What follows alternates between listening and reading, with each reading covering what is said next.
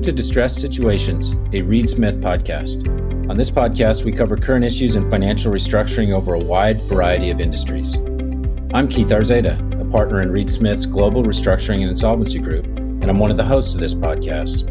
Whether your company is a financial institution or in industry, we hope our commentary will be useful in managing the risks associated with distress. If you have any questions about our topics, feel free to contact our speakers. Welcome to our latest episode of Distressed Situations, a Reed Smith podcast. I'm Keith Arzeda, a partner with the firm, and I have to tell you, I'm very happy today to be meeting with two excellent restructuring professionals. I'm going to give them a brief introduction, and I'm going to let them introduce themselves following that. First is Mark Shapiro, Senior Managing Director of B. Riley Advisory Services. Mark has acted as a Chief Restructuring Officer and a financial advisor to a number of different companies in different industries. We're going to hear from him today about his experience with Gold's Gym. In addition, he's joined by a member of his firm by the name of Frank Cottrell. He's a director. He's served as financial advisor and interim CFO of various organizations, and we're lucky to have them both. How are you guys today? Good, Keith. How are you? I'm doing great. I'm really happy to have you on the show today. Frank, how are you? Doing good. Thanks for having us, Keith. You bet. So as I alluded in the intro, we're going to focus on two things during today's episode. And really, I think you are both in a unique position to give some insight on two topics that are current and relevant. The two topics are consumer-facing businesses like restaurants, retail shops, and fitness centers, and the current challenges that they're experiencing in today's marketplace. After we talk about that, we're going to talk about a second topic, which is receiverships generally as a remedy for lenders in general and in the current environment. In that regard, I'm going to give a few thoughts from the legal perspective and let you guys chime in on the business side. But first, I want to hear what you guys do in your actual lives and what you do for fun. So I'm going to start with Mark. Mark, tell us something that you do for fun. So, especially in the pandemic, to get outside, I'd say I'm a biker. Haven't done a long trek recently, but a few years ago I did the 100-mile up at Lake Tahoe, which was a lot of fun. So, try and get out on my bike as often as I can. How about you, Frank?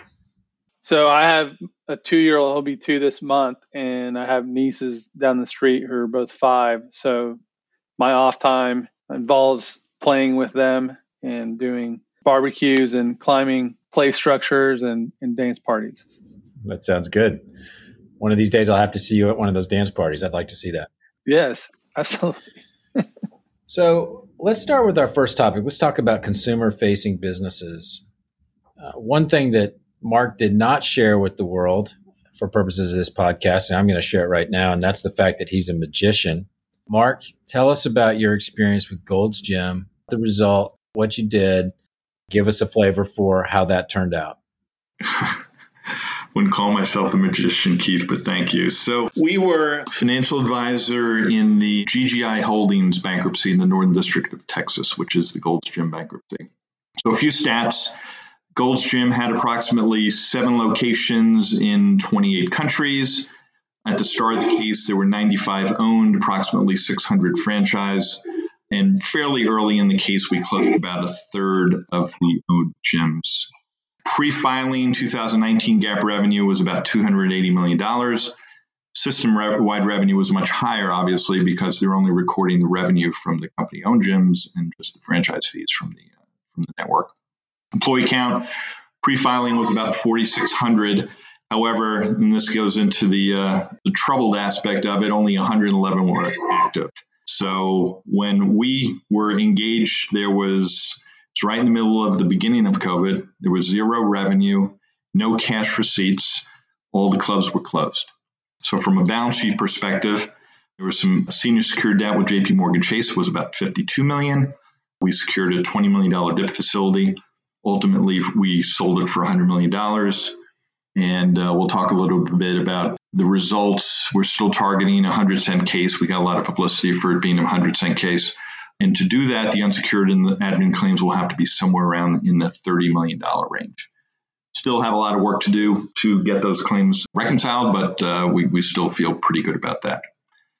So the timeline of that, we were retained towards the end of the month in March 2020, which was barely 2 weeks after the world changed. We just went through the first anniversary of March 11th. That was that Wednesday night when the president closed the border, the NBA season was canceled, and Tom Hanks and his wife were stuck in Australia.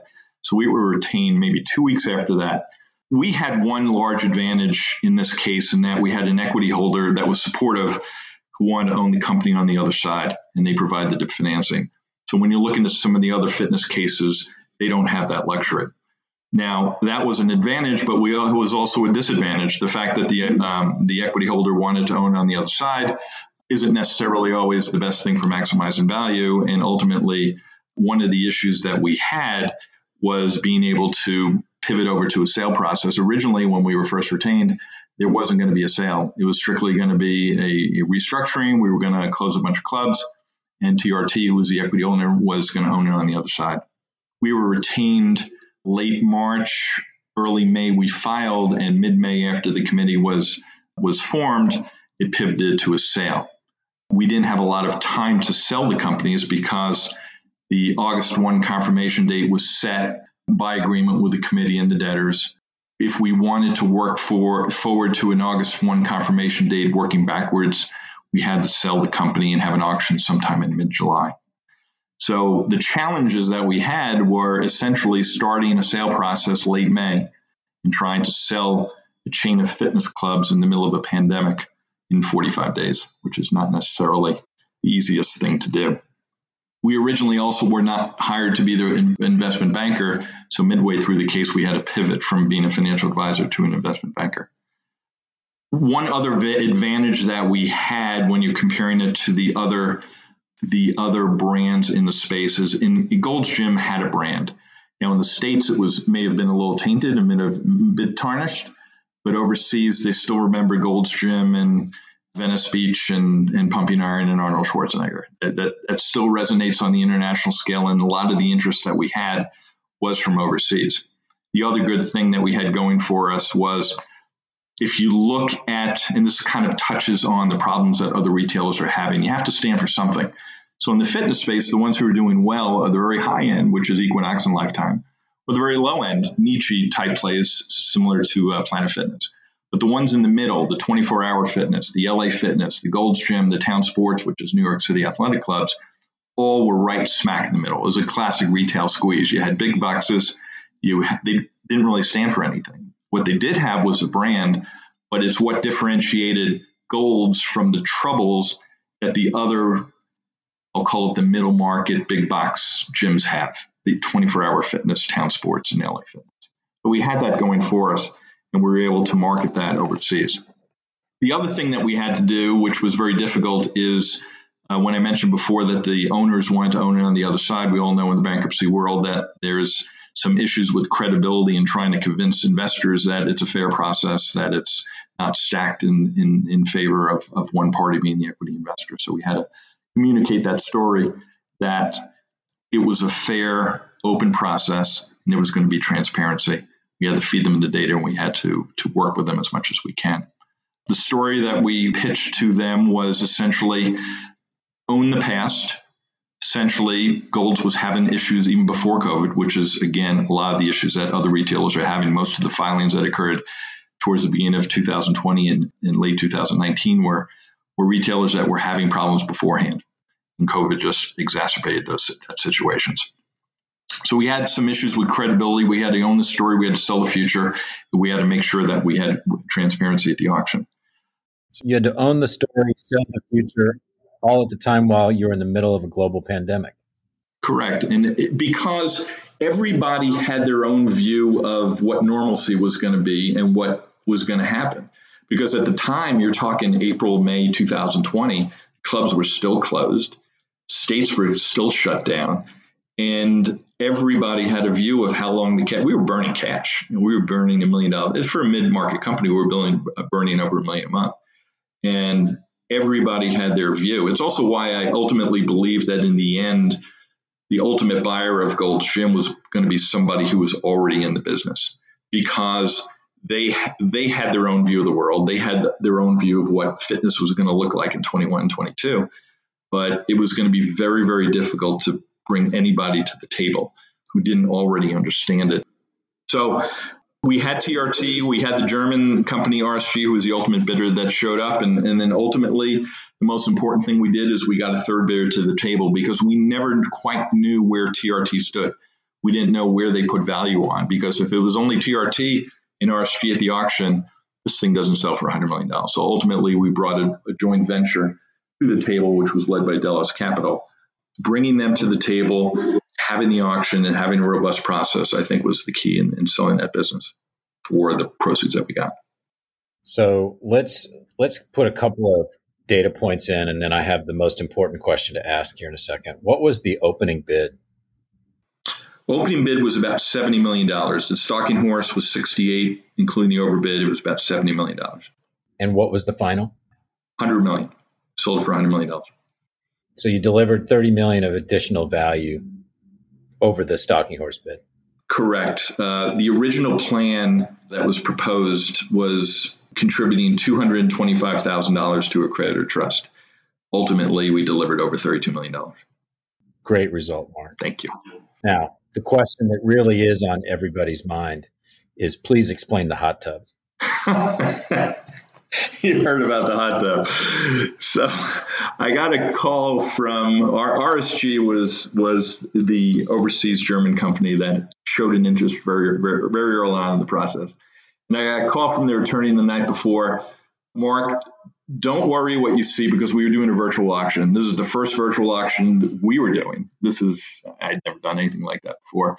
So we had a big screen with a lot of people, probably 35 parties on there, and we open up the screen, and there's 5 beefy dudes sitting in a hot tub in Berlin, and they took the entire auction, bidding $10 million increments from a hot tub in Berlin. It was pretty wild. Now the celebration when they jumped out was not very good, but it was quite the experience. And for anybody listening that wants to see that picture, you can probably just do a quick Google search and it'll come up. And if not, I'm sure Mark will send you a copy. I want to direct my next question to Frank. Frank, what do you think happens in the latter half of 2021 and into 2022 with retail and consumer-facing businesses like GGI, like JCPenney's, like Chuck E. Cheese, like Neiman Marcus? What do you see happening next? Thanks, Keith. So although the pandemic threw everything into disarray, it's important to remember, particularly with retail, that prior to the pandemic, we already had the retail apocalypse in full force. And the notable trends there being, 1, the consumer preference shifts, 2, the continuing e-commerce growth, and 3, dealing with overbuilt stores and excess real estate inventory. So all these trends are still relevant, particularly the e-commerce. And in addition, you're layering on the pandemic challenges, and the biggest current challenge being supply chain, including ships getting stuck in the Suez Canal. One of the interesting things to do at the end of the year is review the filing activity and see how that matches with what kind of your thoughts for the year. So 2020 was certainly notable, not only for the number of retail bankruptcies filed, the most since 2009, but also the magnitude of retail bankruptcies relative to prior years. So when we look at retailers with assets of 100 million or more, they comprise 60% of filings in 2020, compared to 50% in 2019 and 36% in 2018. So substantial shifts here in 2020. However, the pace of filings curbed off at the end of 2020, making numbers less bleak than originally anticipated. So this underscores the efficacy of retailers' resilience to the pandemic. You saw them making faster decisions regarding the right sizing of the assets, then responding to the unforeseen demand shifts, and then adjusting the supply chain for stronger omnichannel execution. I should note that this included extraordinary efforts by the retailers to preserve cash, including skipping rent payments. So it can be said that a lot of the resilience was generated on the backs of landlords. So that's a nice segue for the real estate. So on the real estate front, heading into 2021, rent was at a historic low, and there's vacant space is abundant. So this year we'll see more stores opened than closed, which hasn't happened in real estate in years. We'll see brands and concepts that were able to weather the storm, take advantage of shorter leases to experiment with different formats. And there'll be a shift away from building for peak demand. Think about kind of a Walmart, ready to fulfill all the demand necessary during peak times, and massive footprints, which is some of the issues that we've seen, to kind of more direct, niche, very specialized formats. That being said, these opportunities will likely benefit large national brands with the ability to take advantage of the favorable credit markets and access to capital. So we see the narrative quite differently for the middle market space. There's obvious unaddressed issues when you consider the composition. The filings in 2020 were weighted toward the larger chains, and then potential slowdown in stimulus programs could lead to a cooling off of the consumer, which we've seen have an unprecedented run, especially in the savings. So we also think that landlords will exercise their rights more aggressively this year, and then there'll be, of course, continuing supply chain disruptions, and all these will combine to really force a lot of the middle market into filing. So I'd say, just to summarize, that I would say we're back on the trail, but definitely not out of the woods, with definitively more headwinds to come. And the jury's still out on things like the restaurants. We have a few cases going. We've seen revenue drop off from 50 to 75%. We've seen some of even the takeout not adding a whole lot of revenue. So it helps, but definitely not a fix. When we think about lodging and travel, especially cruises, and like Mark touched on, fitness, and as we all know, sports and entertainment are another customer-facing segment that has yet to return in full force. I can add on to that a bit, Frank. Our firm has seen the active constituents in these retail cases to really be boiled down to three: lenders, landlords, and franchisors. I think we're going to continue to see activity around leasing, trying to, like you said, open up more stores this year than closed, just due to the availability of retail space. I think much of this is going to be driven by people's comfort level to rejoin the world, so to speak, and come out, eat in restaurants, shop in person, rely less on online retail. Thank you for that, guys. I want to switch now, talk a little bit about receiverships. I want to start by just describing receivership for people who are listening that may not be familiar with the topic. In the eyes of the law, receivership is really the appointment of a third party to take possession of an asset and to administer that asset. And the legal term is in custodia legis, which means in custody of the court. What can be put into the custody of the court varies, and it depends on the statute that's being applied.